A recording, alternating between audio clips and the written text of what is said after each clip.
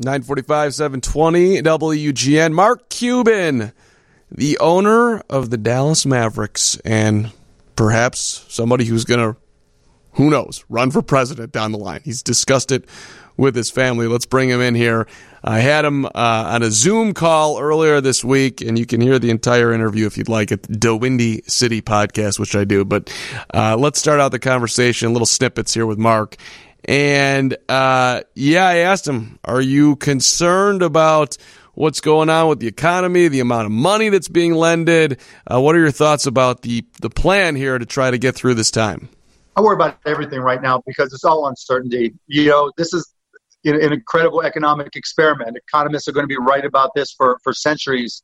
We'll find out if it works. You know, on one hand, I haven't been a big fan of deficits. It's just, more debt for our kids.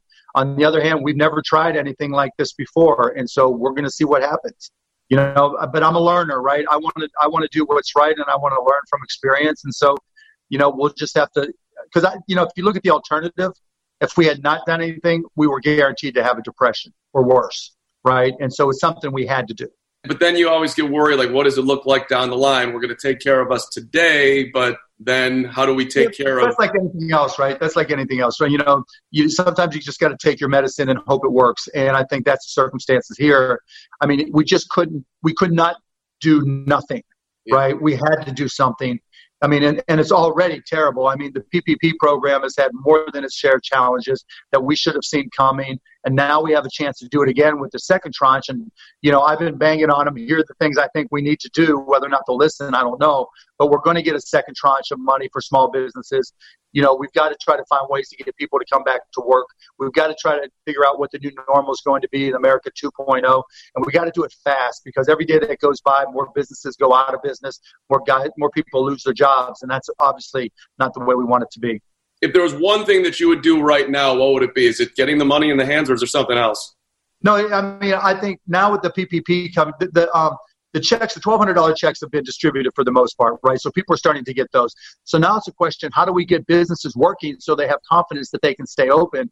Because there's this misalignment, right? There's 8 weeks for the PPP, for the people, the payroll, paycheck protection program, for the companies who got it, but that's probably not going to pay for long enough wages to get them to the point where their businesses are even open, right? So that's one issue we have to address. So we got to put a delay in there so that they can start using that money or hold on to that money and not use it till they get it back open, and maybe get them more money as a follow-up. And then part two to that, I think we just get the businesses who have not gotten PPP money, we have to get away from the whole application thing and just do an overdraft protection. Just say to the banks, if you have an account that's eligible for the PPP, forget all the loan application stuff. Just cover their overdrafts for their core business expenses. The Federal Reserve will make you whole at the end of every day, so you don't have any long-term risk of not being reimbursed for that. And that allows those companies to say, you know what, I know I'm going to be in business. I know I'm going to be in business today, 6 weeks, 8 weeks, 3 months, 4 months, whenever we go back to work. And so I can continue paying my employees. And for the government, that's cheaper than paying them unemployment.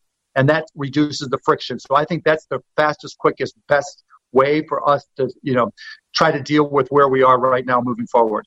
Yeah. When it makes financial sense on both sides, that's when you get excited that it's a real possibility. Have you thought of any businesses that might flourish right now in your creative mind, Mark Cuban? Because I'm thinking, like, maybe I should go out and drive for Grubhub right now. Those guys are making like $200 an hour, and I would love $200 an hour right now.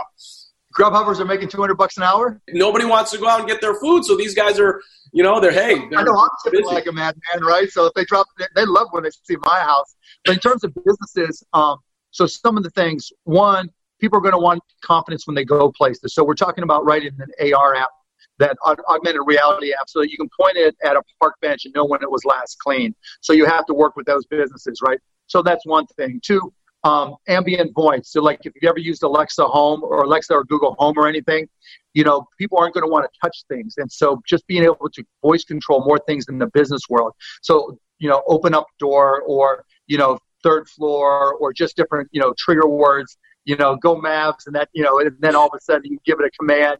So there's things like that.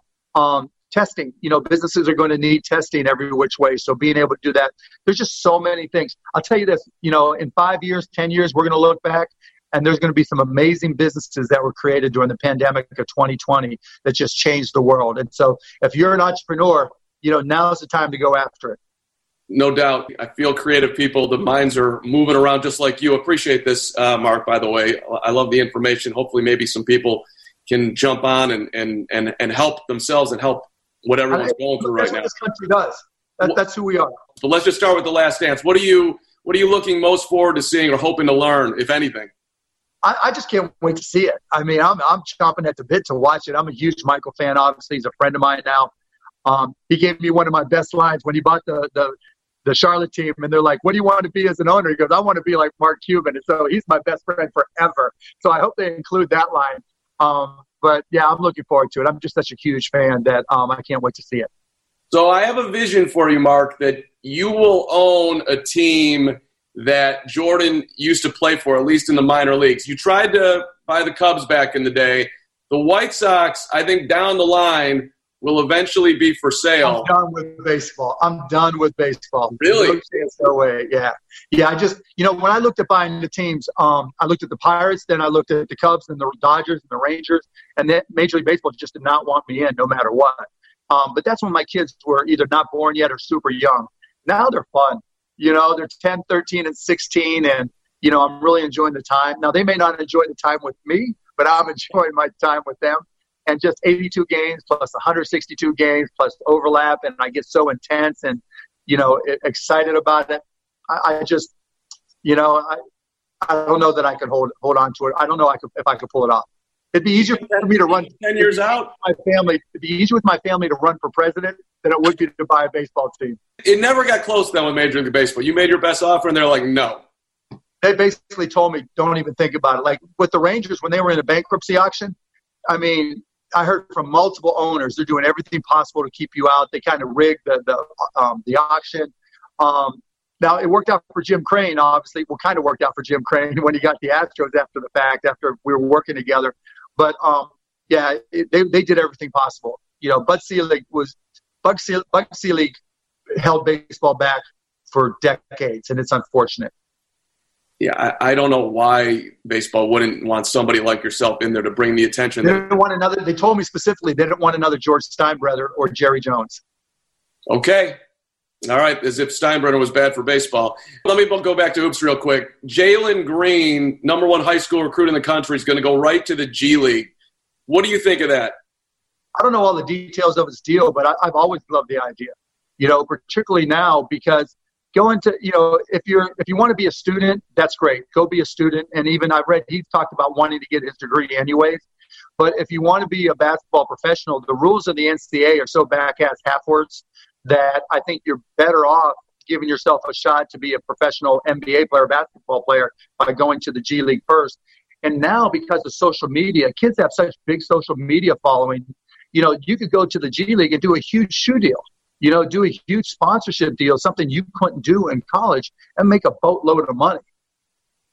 See, I look at it like you get the exposure if you play at Duke, but then the guy like LaMelo Ball, who gets a lot of exposure because of that last name, but he's going to be in the top 5, and he didn't have any exposure, people watching him. He's going to get his NBA money. Well, plus he's got social media, too. He's making money, where his dad, is making money as well from all the things he's doing via social media, I would suppose.